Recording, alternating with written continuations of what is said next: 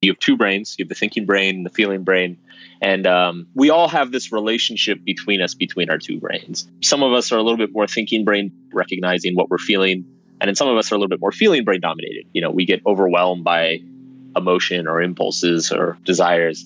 A lot of what we understand as mental health is merely getting our two brains to communicate well with one another, getting the conscious part of your mind to become aware of your emotions, to accept your emotions, to respond in healthy ways to your emotions, and then also developing the ability to be emotionally attuned to what's happening in the world and what's happening in your life. And so there's a lot of processes and practices around those two skills, but ultimately, you could say that developing a strong and stable mental health is really developing your relationship with yourself, or your relationship between your two brains. That is best-selling author Mark Manson. And this is episode 297 of the Osher Günsberg podcast.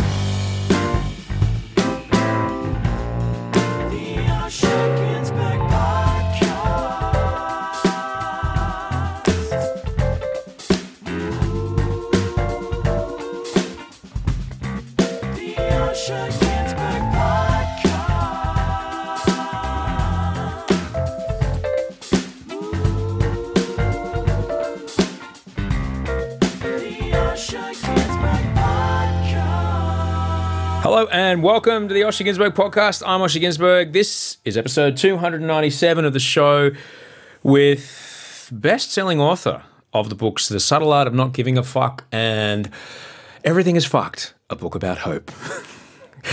Mark Manson. You can find out more about Mark at markmanson.net or on Instagram. He's Mark Manson. And I believe on Twitter, I am Mark Manson. More about Mark in a moment. If you're new, welcome to the show. Glad you're here. I'm Osher Günsberg. I am a TV and radio guy from Australia. Currently, I live in Sydney with my wife and my stepdaughter, and shortly our son, who will be arriving any literally moment. Two stupid cavoodles, and they are lucky, those dogs, they are lucky that they are cute when they're sleeping. That's them barking in the background. I like to ride bikes. Occasionally I lift heavy things. I only eat plants, and every week for the last 7 years I've been making this podcast. What is this podcast? Well, it's simply a conversation designed to hopefully help you make today a little bit better than yesterday. That's it. Something you hear in the next hour, guaranteed, it's going to make you think, and perhaps help you make this day just a little bit better by bedtime than yesterday was. That's it. That's all I'm trying to do. There are 296 other shows. I also check in every Friday. So please dig in, subscribe, rate and review, tell a friend. That's the best thing you can do for us, is tell a friend how you can listen to the show. To help encourage you to rate and review the show, I'm going to read some reviews. These are from the iTunes store. I'm going to say a big hello to Matilda. Matilda has written, "You change people. I'm 13 and you've changed my perspective of lots of things. You make me think about what I eat and when I need to exercise. You make an impact on everyone that listens to your podcasts. They're amazing and I love listening to them on the bus." Matilda, thank you for listening to us on the bus. That is awesome. Jesse J wrote, "Your podcasts have become a part of my weekly self-care routine. I look forward to your check-ins and your honest and real conversations each week. For someone who's suffered with depression and anxiety my entire life, you've really helped me feel like there's nothing to be ashamed of, and I should talk about it and be honest about it. Keep doing what you're doing." Thank you so much. Someone who has a fantastic name, I believe their parents call them 1, 2, 3, 4, 5, 6, 7, 8, 9, 0. They are painting a 25-metre long by 1.5-metre high picket fence while listening, and that it's been a wonderful, cathartic and entertaining thing. Oh, their name's Angie. Thanks, Angie.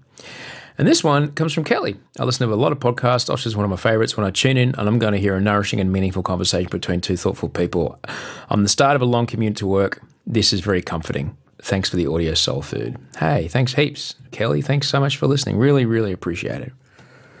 Also, thank you very much to everyone who sent in a photo of where they're listening, something we like to call a podsy. It's just a picture of what you're looking at when you're listening. Just use your phone. If you're listening to this on a phone, just use your phone, take a photo of what you're looking at right now. Send it to me. Send Osher email at gmail.com. Claire sent a great email after she pulled over. She took a photo after she pulled over in Newtown, where she's listening in Sydney, right by the train line. Thank you very much for listening on Friday. Really appreciate you listening to the check-in. Kate, taking in the delightful flowers in Melbourne as she walks to university to compete complete her counselling degree. Ripper, Kate, thank you so much. And Sophie, wandering the glorious Otway Ranges in the rain. I've only ever ridden a bicycle through the Otways. I've never walked, but it looked bloody beautiful. Ancient eucalypt rainforests, just glorious. Thanks so much for taking us up there. Sophie, and thank you very much to everybody that listened this week. You can always just also shoot me an email if you want. Send us your email at gmail.com. And also thanks heaps for the great feedback about Friday's episode. I really appreciate that. There's never been a faster or easier way to start your weight loss journey than with PlushCare. PlushCare accepts most insurance plans and gives you online access to board-certified physicians who can prescribe FDA-approved weight loss medications like Wegovy and Zepbound for those who qualify. Take charge of your health and speak with a board-certified physician about a weight loss plan that's right for you. Get started today at plushcare.com/weight loss. That's plushcare.com/weight loss. plushcare.com/weight loss. Hey, I'm Ryan Reynolds. At Mint Mobile, we like to do the opposite of what Big Wireless does. They charge you a lot, we charge you a little. So naturally, when they announced they'd be raising their prices due to inflation, we decided to deflate our prices due to not hating you. That's right. We're cutting the price of Mint Unlimited from $30 a month to just $15 a month. Give it a try at mintmobile.com/switch. $45 up front for 3 months plus taxes and fees. Promo rate for new customers for limited time. Unlimited more than 40 gigabytes per month. Slows full terms at mintmobile.com. Hey, it's Paige DeSorbo from Giggly Squad. High quality fashion without the price tag. Say hello to Quince. I'm snagging high-end essentials like cozy cashmere sweaters, sleek leather jackets, fine jewelry, and so much more. With Quince being 50 to 80% less than similar brands. And they partner with factories that prioritize safe, ethical, and responsible manufacturing. I love that. Luxury quality within reach. Go to quince.com/style to get free shipping and 365-day returns on your next order. Quince.com/style.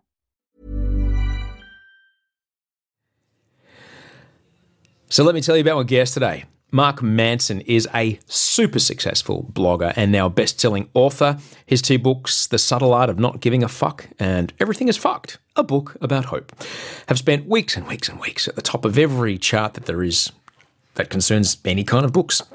He's kind of like, I guess, self-help for people who don't like self-help. Mark doesn't really hold back. He asks his readers to take a long, hard look at themselves and make some pretty intense inquiries as to why things are the way they are and what their role is in it. I personally, I've read all his books. I feel his work has roots in the work of the Stoics, but if Marcus Aurelius and Ryan Holiday is a little too heavy for you, you'll dig what Mark Manson has to say. He and I caught up over Skype as he wrapped up his recent Australian tour. I sure hope you enjoy all that is packed into this very dense and thoroughly robust conversation with Mark Manson. How are you, buddy? I'm good. How are you doing? You want the honest answer? Of course I do. I mean, I don't know you, but okay. Well, let's get go for it. Let's get to know each other. Wife is 35 weeks and 2 days pregnant today.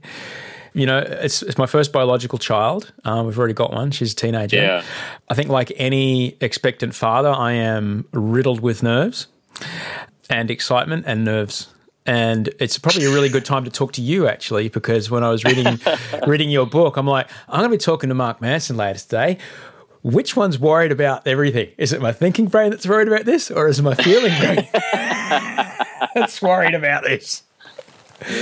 So I think it's an extraordinary time to have a chat with you and maybe explore some of the concepts that you write about in the context of my fucking life. Let's do it. Is there a sofa in that room somewhere? No, man. I am a well-versed person in therapy, so I can self-reflect from anywhere. So, well, firstly, how are you enjoying? Are you enjoying your time in our country, man? Oh yeah. I love Australia. I get treated very well here. I get good crowds here. I like it. I feel like Australia is like a much more sane version of the U.S. with much better weather. Right. Well, it's interesting because we enjoy this extraordinary status quo, really, of lifestyle and economy and health outcomes, and have done for decades. And it's really not until you travel away from here that you go, holy shit, the rest of the world's not quite like this. Yeah, exactly. Yeah, you guys got it good. We're pretty lucky. Well, I think like anything, there's the hedonistic habituation. You just pretty soon you got it good vanishes, and there's fucking nothing on television, or you know, get out of my way shows up pretty quickly, doesn't it? Yeah. Yeah, it's certainly interesting. So you're obviously an extraordinarily successful blogger and author, and as someone who on this show particularly explores the way the brains work, I've been finding your writing quite fascinating and definitely a very useful way to kind of explore the way that I personally look at the world and appreciate the world. And this is as someone whose way of looking at and appreciating the world has turned in on them to the point where at one point I was experiencing psychosis that manifested as paranoid delusions, which are horrible. I don't recommend them, Mark. But I do think a lot about the way I think, which is tricky to do. What was it for you that started you really getting interested in why people think the way they do, Mark? I think I always I was a little bit of a loner as an adolescent. I grew up in an environment that I felt very, I just felt like the outcast. I grew up in you ever seen that movie Friday Night Lights? Oh yeah. Yep. So that's my childhood. Texas football pickups. Good old Texas boys. And the highlight of the week was high school football on Friday. And I was like this kid with greasy hair and Marilyn Manson t-shirts reading Nietzsche and smoking cigarettes behind the school. I think I was very confused by the world around me because I didn't feel like I quite fit in.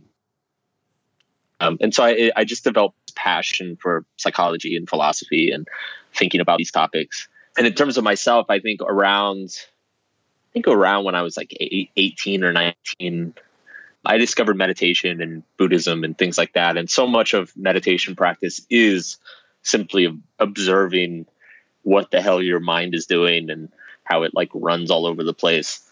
And so it's been I guess you could say I've had a long relationship with myself. And that's. Yeah, it's interesting. Once you start considering the way you think, if you haven't got a good tether to reality, it can kind of unravel a little bit, particularly if you're in some sort of altered state, which I may have explored in my youth. But yeah, once you start thinking about thinking, it's a little like trying to bite your own teeth. You can kind of fall off the edge once you realize that everything is only the way it is because you have decided it is that way. Yeah, absolutely. Did you ever have a moment like that? Well, I did some drugs. I messed around with a bunch of stuff and kind of had some pretty intense experiences, but I didn't have any sort of mental breakdown. I mostly just sucked at emotions. And so a lot of my self-awareness work and a lot of my kind of therapeutic work was teaching myself how to, I guess, feel appropriately or recognize the emotions at the correct times and then respond appropriately to each of those emotions. Cause it's just something that it never came naturally to me. It sounds like you are, to put it in terms of my new book, it sounds like maybe you were a little bit more feeling brain dominated, and that was your work that you had to go through. And my work was, I was more thinking brain dominated, and I had to I was 25 before I even realized when I was angry, I was so disconnected from what I was feeling and kind of what I was going through emotionally that so much of it was just about learning to identify what the hell was going on inside myself. So for people that may not have been too familiar with your books, you just mentioned two fabulous things that it would be good if we defined for the purposes of the rest of this conversation. Can we talk about the differences between the thinking brain and the feeling brain? Sure. So in the new book, Everything is Fucked, a book about hope, I kind of set out this model, the psychological model, where I say you have two brains. You have the thinking brain and the feeling brain. And we all have this relationship between our two brains. Some of us are a little bit more thinking brain dominant, recognizing what we're feeling. We're bad at responding to what we're feeling. And then some of us are a little bit more feeling brain dominated, which is, we get overwhelmed by emotion or impulses or desires. And a lot of what we understand, I guess, as mental health is merely getting our two brains to communicate well with one another, getting the conscious part of your mind to become aware of your emotions, to accept your emotions, to respond in healthy ways to your emotions, and then also developing the ability to be emotionally attuned to what's happening in the world and what's happening in your life. And so there's a lot of processes and practices around those two skills, but ultimately you could say that developing a strong and stable mental health is really developing your relationship with yourself, or your relationship between your two brains. And I could definitely relate to that, and it did help me describe to people what goes on. I've recently had to go back on medication after being off for a year and a half, and it was, sometimes your feeling brain takes control of your body, and you start to have these, physical responses and stuff like that, and your thinking brain's able to go, it's okay, that person probably didn't mean that, and then the feeling brain's power over you diminishes, and the thinking brain gets on top of things, and then the feelings and your body disappear. For me, that feeling brain just stayed a little too big for the thinking brain to start to take control of. And the thinking brain was able to go, we know that doesn't make sense, but we can't stop it. Which happens quite a bit. Yeah. Yeah, I mean, I think everybody experiences that to varying degrees, but I think we've all had that experience where it's like you start to say something or you do something, and as soon as you start saying or doing it, you're like, I'm going to regret this. Yeah. But you do it anyway. Yeah. Yeah, it's a fascinating thing to discover, to be able to rationalize and reprocess your own automatic thinking, particularly the feeling stuff, which happens way quicker than the thinking stuff, because it's so it's designed to keep us safe, from 100 million years ago when we were animals, where we still are really. But it's such a thing to discover that, but then realize, I can't use it all the time. Sometimes it gets ahead of me too quickly and my body's already reacting, so it doesn't matter how much thinking brain work I do, it's not going to work. Yep. Yep. It's a bit of a trick, but do you think the key with living with both a thinking brain and a feeling brain is finding a way to trick both into doing what you want to them? Yeah, I mean, I don't know if it's so much tricking, but it is developing the communication. I always describe it as a conversation between the two brains, because generally what happens in most of us is one of two things. Either the thinking brain has no fucking idea what the feeling brain is saying or doing, and the thinking brain's kind of off in its own little world. So you imagine yourself as like this very rational, put together person when really you're behaving very rationally all the time. Or your feeling brain is so dominant that your thinking brain spends most of its time just justifying whatever the feeling brain wants to do. And the way I describe it is, you kind of have to treat your feeling brain like a dog sometimes, like you're not, it is the animal side of ourselves. You can't rationalize with a dog. You can't intellectualize. You can't, now let me explain why chasing that car was a bad decision. That doesn't work. Like, you have to create situations and context of rewards and punishments for yourself, because that's how your thinking brain learns and understands that certain things are good and bad, and so that's just kind of learning how to work with each brain rather than against them, I think is the most important part. And a lot of that is just being honest about our own nature and being honest about how kind of flawed and messed up our own minds are.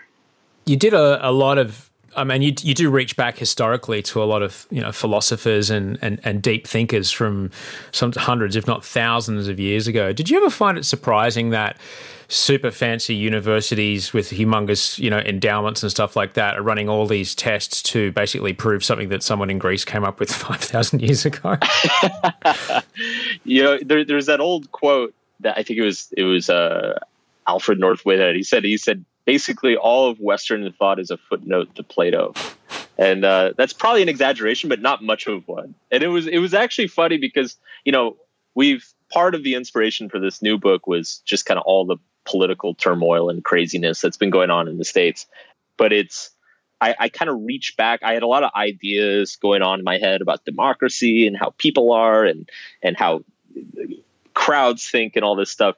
And a couple of years ago, I went back and read Plato's Republic again for the first time since college. And I'm sitting there reading, I'm reading it, and it's like every single chapter, it's some idea that I thought I had come up with and that I was really smart for coming up with. And I'm like, dude, this guy nailed it 2,500 years ago. Clearly I'm not nearly as intelligent as I thought I was. Does it give you any, I know I don't like to use the word hope around you, but does it give you any, does it fill you with any kind of, I don't know, positive emotion that the problems that we're facing are the same problems that we've been facing the entire time? Just the stakes and means of getting to those problems are different, but the actual nuts and bolts of why people behave the way they behave is the same? Absolutely. It does make me feel better. And that was actually one of the goals with the book, is to show that there's pretty much nothing. Like, I know social media is new, and I know like smartphones are new and all this stuff, but like there really isn't anything going on today that humanity hasn't struggled with. Like, there's nothing happening today, other than climate change and nuclear weapons. There's pretty much nothing happening today that does not have some sort of historical precedent. And so for me, at least, that helped me calm down and breathe a little bit and recognize that, like, okay, this isn't necessarily the apocalypse that's about to happen. Well, the apocalypse messaging is something that gets a lot of people off their asses and gets them moving, whether it be the apocalypse of a migration of a kind of people that look different to you. So therefore, we have to stop this kind of migration of these people, whether they be white people, brown people, whatever, or the apocalypse of climate change, the apocalypse of Facebook having a crypto coin, all these kind of things. This stuff does motivate people to action, but we do get exhausted if that's the constant messaging, don't we? We do. And I think the apocalyptic messaging, I think, is a product of two things. One, it's a product of, I think, just the internet, the structure of the internet in general. It's whatever appeals to the feeling brains the most, gets the most clicks, goes the most viral, etc. But it's also, I think, because we're flooded with all this information, and because everything is immediately available at our fingertips, I actually think it's made us worse at maintaining proper perspective about things. So we've got this thing in the US, a lot of people on the far right, like, they've started calling it white genocide. And it's because there's like signs with Spanish on them in Texas. And I'm like, okay, guys, if you want to make an argument about, like, cultural heritage and national identity, like, okay, I get it. Like, there's an argument for that, but like calling it white genocide because, your local Denny's has a menu in Spanish, it gets absurd. And, I think the climate change stuff too, I mean, the science is harrowing, but we also forget that, like, we've got a good 60 to 70 years of technological innovation in front of us can still help us either solve or like ameliorate the effects of this problem. So, but the human mind's not good at big scales and big numbers. We're not good at looking more than a few years into the future. And so we're bad at conceptualizing all these things. We're bad at maintaining perspective. And so one of the things that I personally try to do a lot, and I've been doing the speaking tour through Australia, and I've been talking about a lot, is how I think it's the constant bombardment of stimulation and information removes us from that, maintaining that broader perspective. And so I think shutting a lot of the stimulation out and protecting our attention is important to help us maintain that kind of broader vision of what we're going through. I do want to talk about protecting attention in a minute, because it is something I am quite fascinated by. But I just wanted to loop back for just one sec. We spoke about how people interact with each other, and that while you mentioned climate change and nuclear weapons are two things, but everything else is pretty much the same.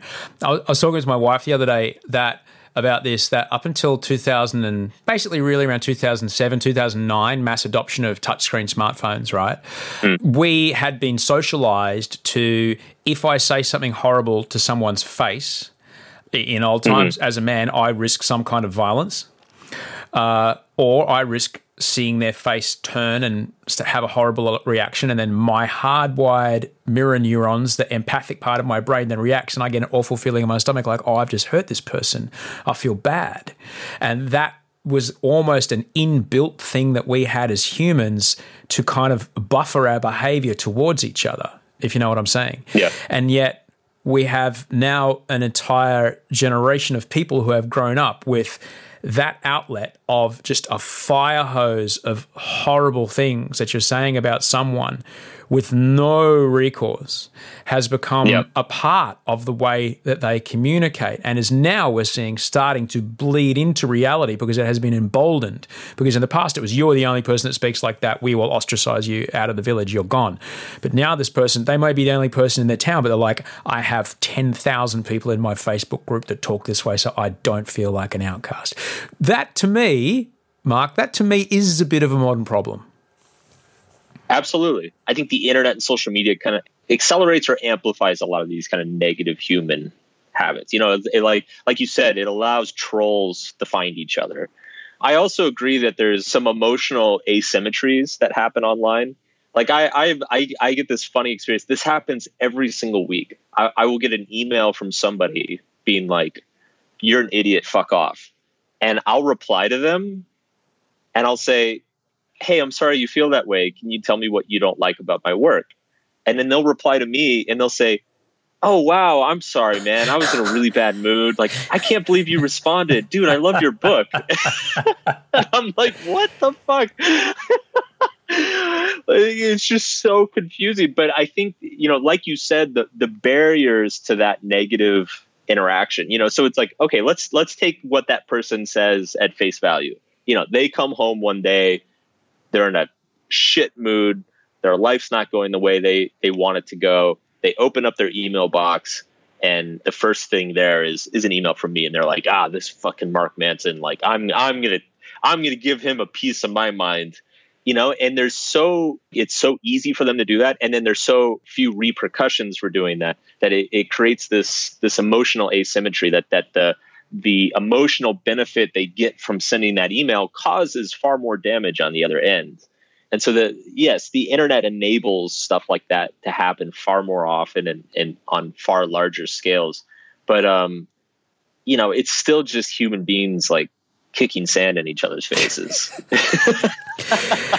and putting armbands on and saying, "You're on my team, you're on the other team." You know, like it's just playing out at a much broader scale, and it's evolving much quicker than it has in the past. Speaking of teams, I really did quite enjoy in your book the exploration into the step-by-step process of indoctrination and therefore belief and following and obedience that organizations like religions undertake, and just seeing the parallels between that, certain political movements, certain online movements around lifestyle choices, shall we say, and that, oh wow, we were all probably thinking we were all so very smart, but fuck, we are so easy to get told what to do. Yeah, it's one of the big arguments I wanted to make in the book. It felt impossible to write a book about hope and not write about religion. Yeah. And so many of my readers have been asking me to write about religion for so long, and I've avoided it because religion's one of those things that no matter what you write, you're gonna piss a lot of people off. So I finally, in this book, bit the bullet. I'm like, all right, it's time to write about this. And the point I really wanted to drive home in the book is that our religious behaviors are not limited to religion.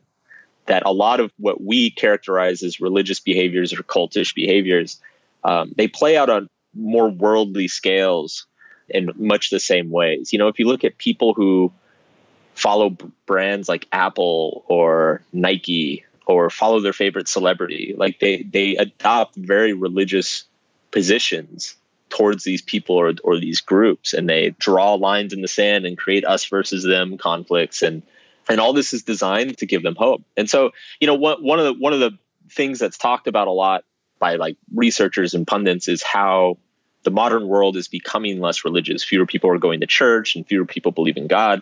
And I kind of feel like we're not less religious. We're just moving our religious faith onto more worldly objects, onto political parties, onto groups that we identify with, to celebrity culture, to brand names, things like that.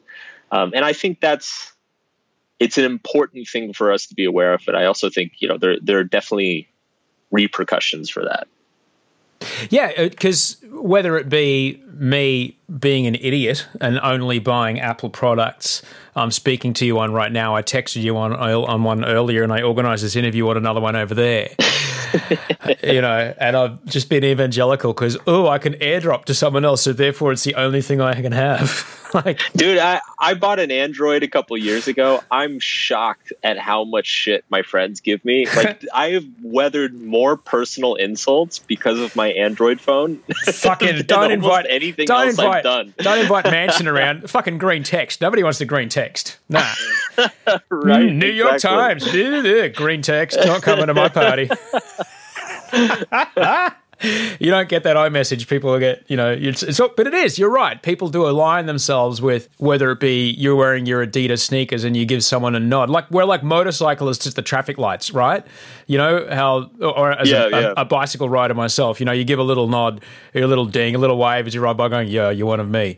We align ourselves more and more, as you say, we align ourselves more and more with identities based around consumerist culture versus some sort of living a way of life in the promise of a better life in some afterlife, if that's your particular religion. It's interesting. Yeah, absolutely. And I think, one of the points that I tried to kind of drive home in the book, but I don't think I did a good job of it, is that, so I've run my own online website and I've blogged for 11 years now. And, so I spent years and years and years living and breathing online marketing. And so I was studying and living and breathing online marketing to like promote my business, to make money from my business, from my writing and everything. And then on the other side, I'm like living and breathing psychological research, sociological research, because that's kind of the basis of the advice that I give. And after like run that experience for 10 years, and I started to realize more and more that there's not much difference between marketing and cult building. Like all of the primary principles of marketing, find pain points in people, find people's insecurities, find how they differentiate themselves from other people, stoke their insecurities, offer them an answer, promise them salvation, like all this stuff. Like it's just marketing 101. And, we just pulled it off the pulpit and put it on TV. And so to me, it's not surprising that our culture is kind of developing these cult-like tendencies around consumerism and around, political identities. When that stuff starts to have the ability to be manipulated, though, do you feel that we're heading into murky territory, considering we are giving over our perception of the world? Like we are no longer trusting what we see with our own eyes. We are now giving over our perception of the world of like, I've seen, to use an example we spoke of before, I've seen this many articles about how immigrants are bad. Therefore, I'm feeling frightened as it's coming up to this election. So I will move in one direction or the other, but usually kind of one direction, without kind of understanding that your perception of the world may be getting controlled by someone who's buying ad space and marketing this message to you. Are we getting into murky territory around that sort of thing, do you think? It's a really good question. I will say that, out of everything that's going on right now, the two things that worry me the most is one is the erosion of trust in society. I think the internet kind of amplifies.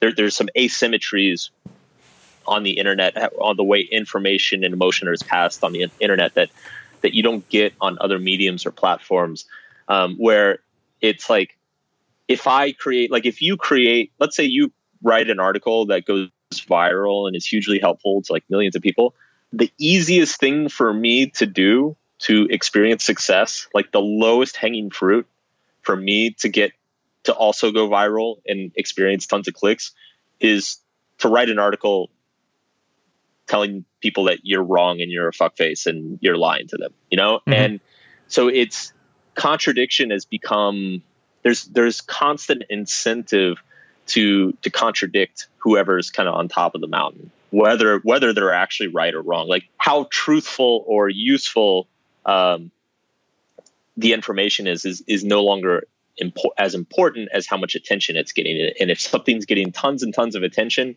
you can immediately siphon off a bunch of that attention by contradicting it. And so we've entered into this, in the US, we jokingly call it the post-truth world, where it's like, there's nothing that has enough scientific evidence behind it that there's not somebody who's going to say it's bullshit.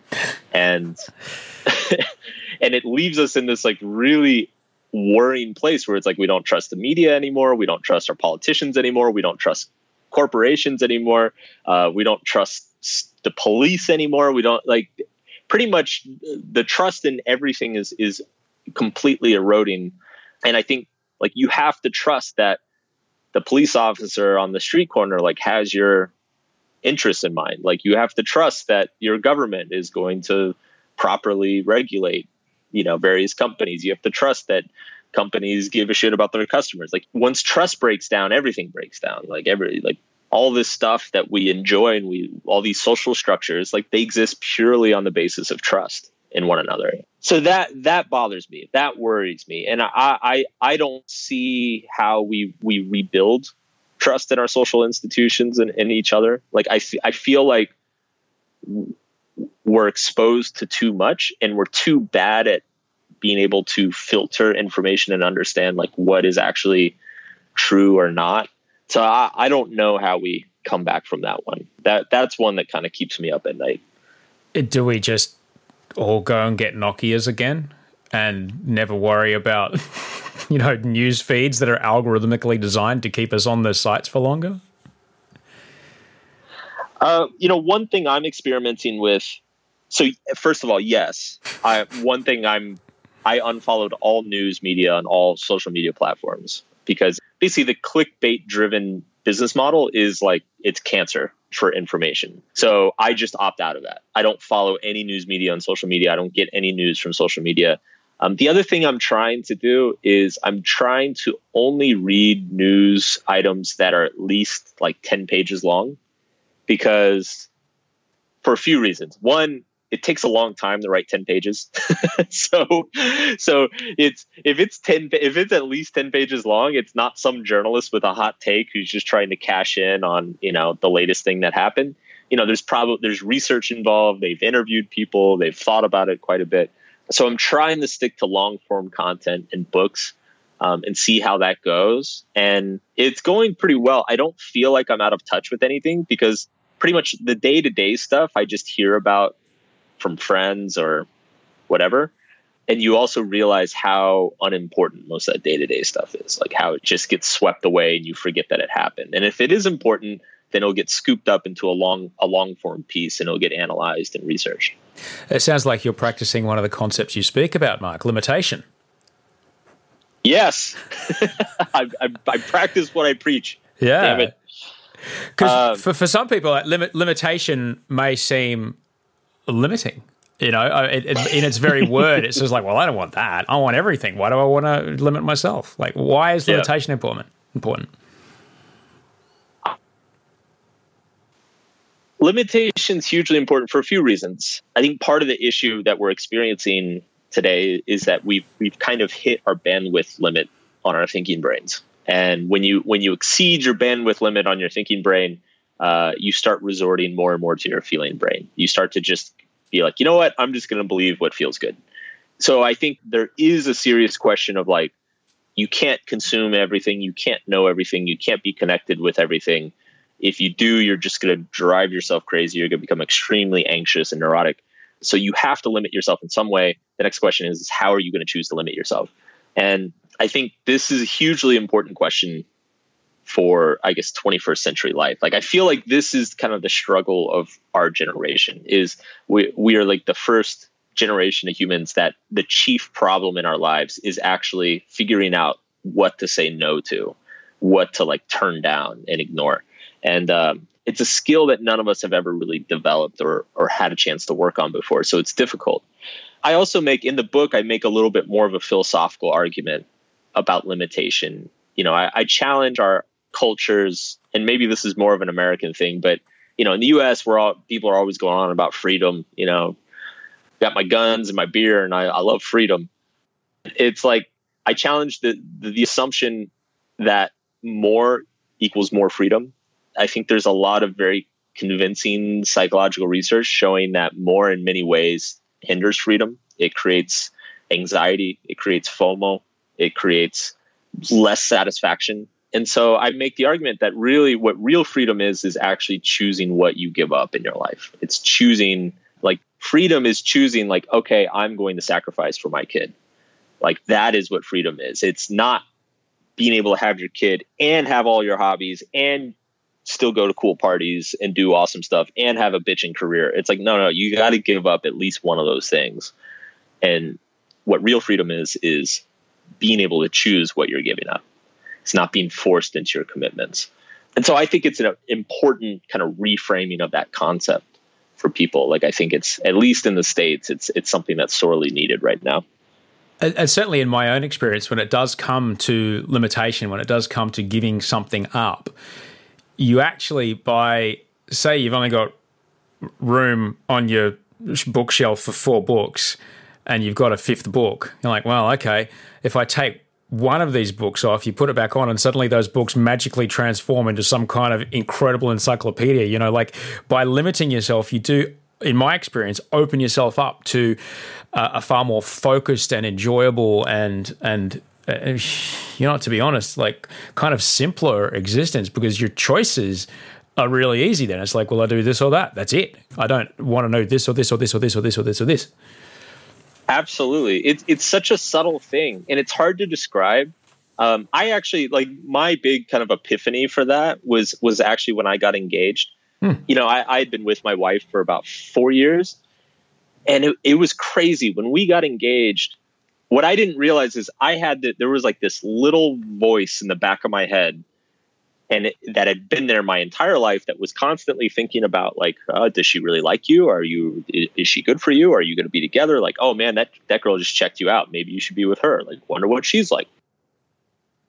Like, just constantly obsessing with, like, what women thought about me, what my relationships meant, whether I was with the right person, whether I could be with somebody better, somebody worse, blah, blah, blah.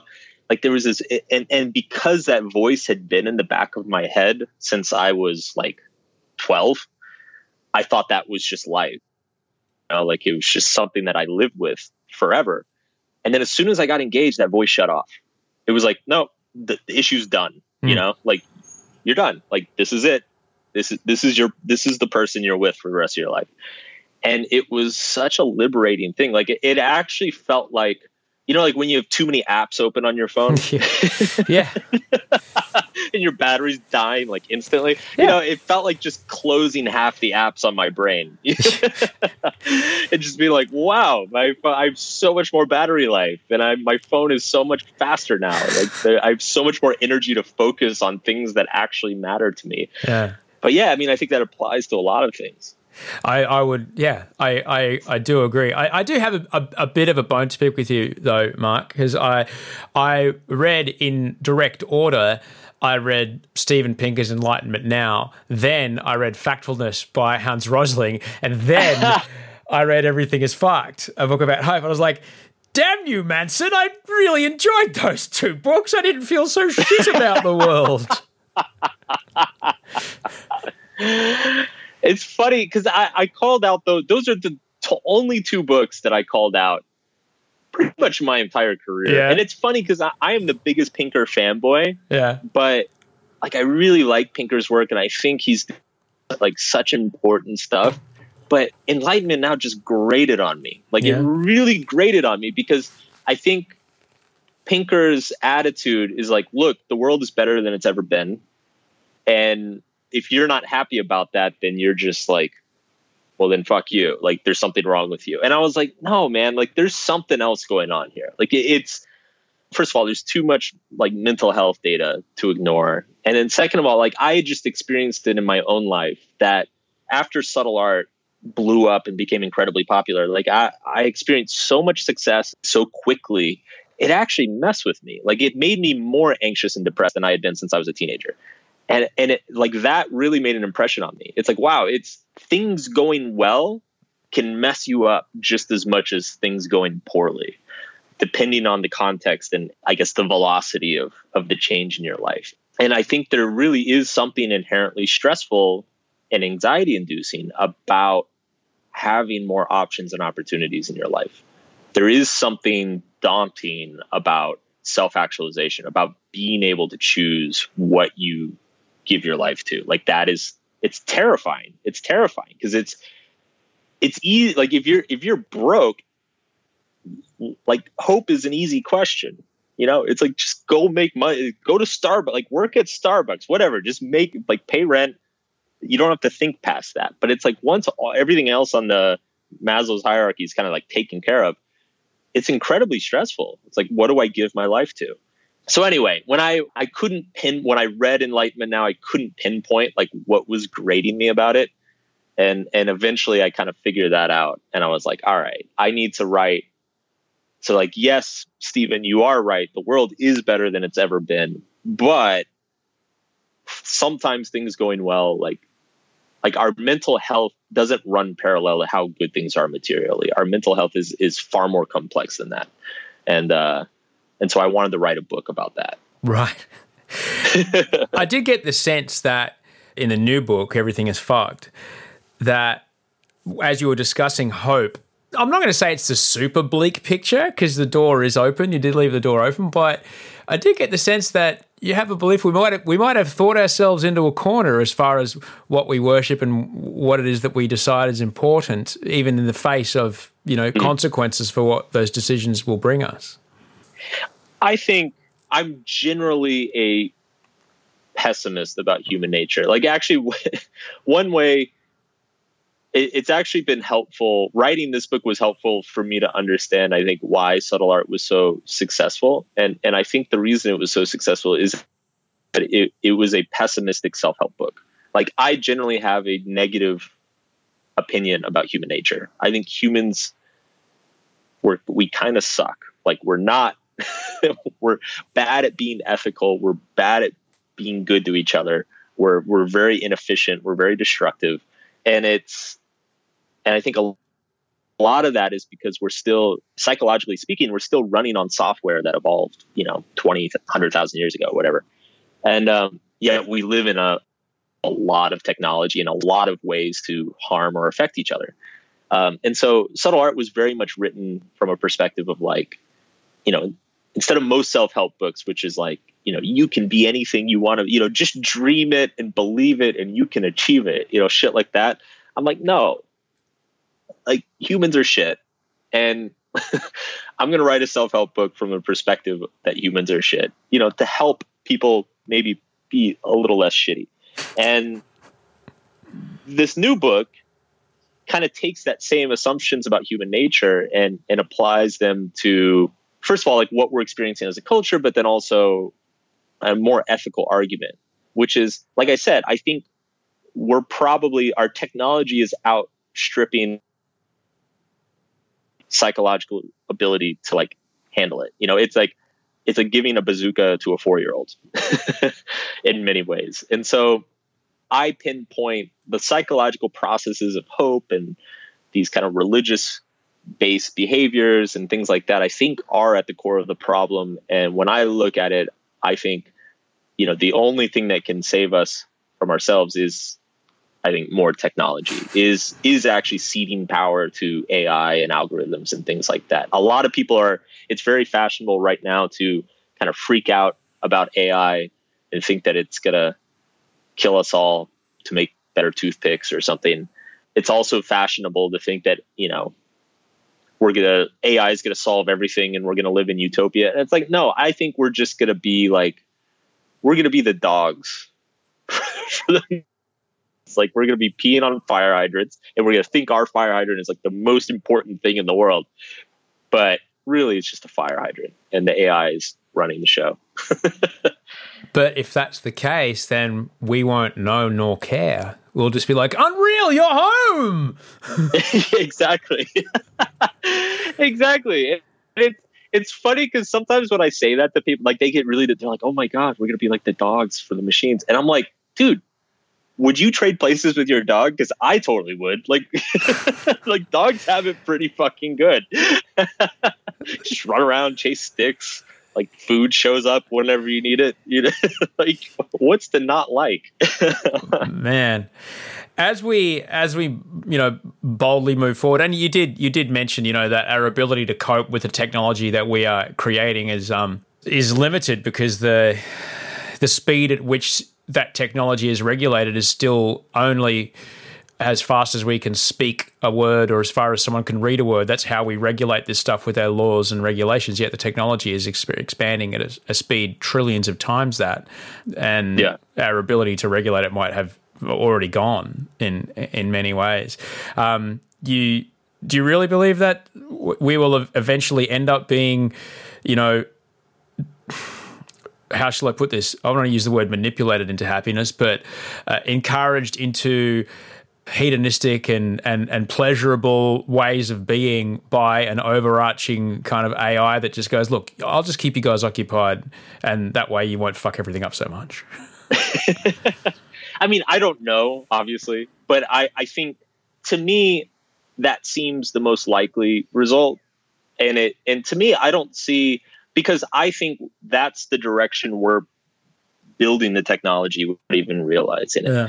I don't think it's necessarily going to be hedonistic. I don't think we're going to be like banging sex robots 24/7. I think because ultimately human happiness revolves around meaning and purpose, like feeling as though our lives are meaningful. But the thing is that our feeling that our life is meaningful is an arbitrary feeling. Like we can feel that anything is meaningful. And so I think ultimately the technology is going to develop in a direction where we are constantly feeling as though what we're doing is meaningful and purposeful, even though in the grand scheme of things, we're peeing on fire hydrants.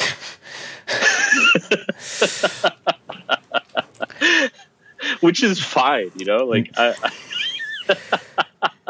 But if we never know, if we are led to believe that it's been our choice to pee on that particular fire hydrant, will we ever know that, we were manipulated into doing that? And we probably won't. Probably not. And even if we did, would we care? I mean, think about it again. Like if your dog found out that you specifically took it to a specific fire hydrant that would make it happy, do you think it would be upset? It'd be like, oh man, thanks for bringing me to this fire hydrant, And I make the argument at the end of my book that like this is already happening. This is totally already happening. I'm doing this tour through Australia right now. Like the tour dates were largely based on algorithms. Like the way I travel from city to city is based on algorithms. The price that I pay to get from city to city is based on algorithms. Food I order is based on algorithms. What's offered on the menu is partly based on algorithms. Like this is, it makes, and we like this because we experience it as efficiency. It actually opens up more opportunity for meaning for us because it removes friction and it removes unnecessary stress. And so I think we're just going to like run into it with our arms open because we're going to see it as a good thing. I mean, we already are. That's what's happening is we see these things as a good thing. And I don't know if there's anything we can do to change it. Yeah, I just finished reading the latest Mark Manson book. Oh my God, what am I going to read? Oh, look, the Amazon thing just suggested the next book to read. Now I don't have to go find a book. Exactly. I don't care that someone paid to have that there. And it's not actually my choice. Yeah, absolutely. Do you see maybe that there may exist some kind of rebellion to this, Mark? I mean, probably. But I mean, I think some rebellion is inevitable. I mean, you're already seeing that. There are people who refuse to get on these platforms or use these platforms. But I think it's inevitable. Like, you can't put the technology away. Yeah. I don't know how serious it is, but a few months back, there was like a hashtag trending on Twitter called close Twitter or shut down Twitter or whatever. Like people were just so upset at some of the stuff that was getting passed around, some of the fake news and stuff like that, that they started a hashtag called like shut down Twitter. And I'm just looking at it. I'm like, even if you did shut down Twitter, within 3 days, some new would just eat up all the attention and traffic and become the next Twitter, you know? So I don't think it's avoidable. Like, I think this is where our feeling brains want to drive us is towards these efficiencies and conveniences. And I think it's important to be aware of them and to understand the implications of them. But I also don't think we can stop the train. So, Jesus, man. The look on your face. It's so funny. Like, I guess this is one of the interesting things for me since the book came out, because like it really doesn't bother me. Yeah, it really doesn't bother me, and I'm actually surprised and impressed how many people it really bugs them. Like I get a lot of emails who are like, I loved your book, but the last chapter depressed the fuck out of me. How do you get to it doesn't bother you? I don't know. I think maybe some of it is a little bit of like my Buddhist background of just understanding like all this stuff is so fleeting and impermanent, and so much of what we take is important and is just imagined, you know? And so I don't know if it's good or bad that we cede power or control of our lives to technology. Like, we don't know if it's good or bad. I think it comes back to what I talk about at the beginning of the book, is that we cling to this illusion that we're in control of our lives. Like, we need to feel like we're in control of our lives, even though we largely aren't. And this kind of rubs up against that. Like, when you start realizing how powerful this technology is and what all the implications are, you start realizing you're like, wow, I am really not in control of what's going on a lot of the time. And that makes people very uncomfortable. Ryan Reynolds here from Mint Mobile. With the price of just about everything going up during inflation, we thought we'd bring our prices down. So to help us, we brought in a reverse auctioneer, which is apparently a thing. Mint Mobile Unlimited Premium Wireless. How to get 30, 30, bit to get 30, bit to get 20, 20, 20, bit to get 20, 20, bit to get 15, 15, 15, 15, just $15 a month? Sold! Give it a try at mintmobile.com/switch. $45 up front for 3 months plus taxes and fees. Promo rate for new customers for limited time. Unlimited more than 40 gigabytes per month. Slows full terms at mintmobile.com. There's never been a faster or easier way to start your weight loss journey than with PlushCare. PlushCare accepts most insurance plans and gives you online access to board-certified physicians who can prescribe FDA-approved weight loss medications like Wegovy and Zepbound for those who qualify. Take charge of your health and speak with a board-certified physician about a weight loss plan that's right for you. Get started today at plushcare.com/weight-loss. That's plushcare.com/weight-loss. plushcare.com/weight-loss. So for people who maybe like me, who would like to access a little bit more of this serenity with this turbulence that you seem to be able to access, talk me through how you get to that. What's a few steps that I can, if something comes up in my face and just kind of bothers me quite significantly? Well, I think that's a two-pronged question. There's kind of a practical question in there, and then there's like a philosophical question in there. So I really think the practical question is just to kind of coming back to the attention diet thing, like getting way more conscious of how you're engaging the technology. Don't just mindlessly scroll through news feeds. Don't just mindlessly click on stuff. Try to be much more conscious of what you're consuming and what you're giving your attention to, and limit what you consume and what you give your attention to. Like, be very strict about it. The philosophical question, I think, is just, and again, I think this is probably something I could have explained better in the book. Like, whether it makes you uncomfortable or not, it's already happening. It's already been happening. Like the stuff that, some of the best stuff that's happened to you in the last 10 or 20 years has happened because algorithms figured out that it would make you happy, you know? So it's gonna be okay. And again, to bring it back full circle to Pinker, it's like when you look out across the expanse of human history, when humans really were in control of their own fates, we were fucking awful. We were like killing and torturing each other en masse. So yeah, I'm okay with it. If the algorithms want to figure out what we should be doing, I'm totally okay with that. Mark, I will remember your beautiful Texan lilt telling me it's going to be okay. That's what I will do. When push comes to shove. Whatever works. Whatever works, Whatever man. works. I can't thank you enough for taking the time to speak with me today. I know you're an incredibly busy man, but it's really, really awesome to have this chance to speak with you today, buddy. Have a fantastic rest of your time here in the country, and I hope everything goes awesome for you, man. Absolutely. Thank you. I appreciate it.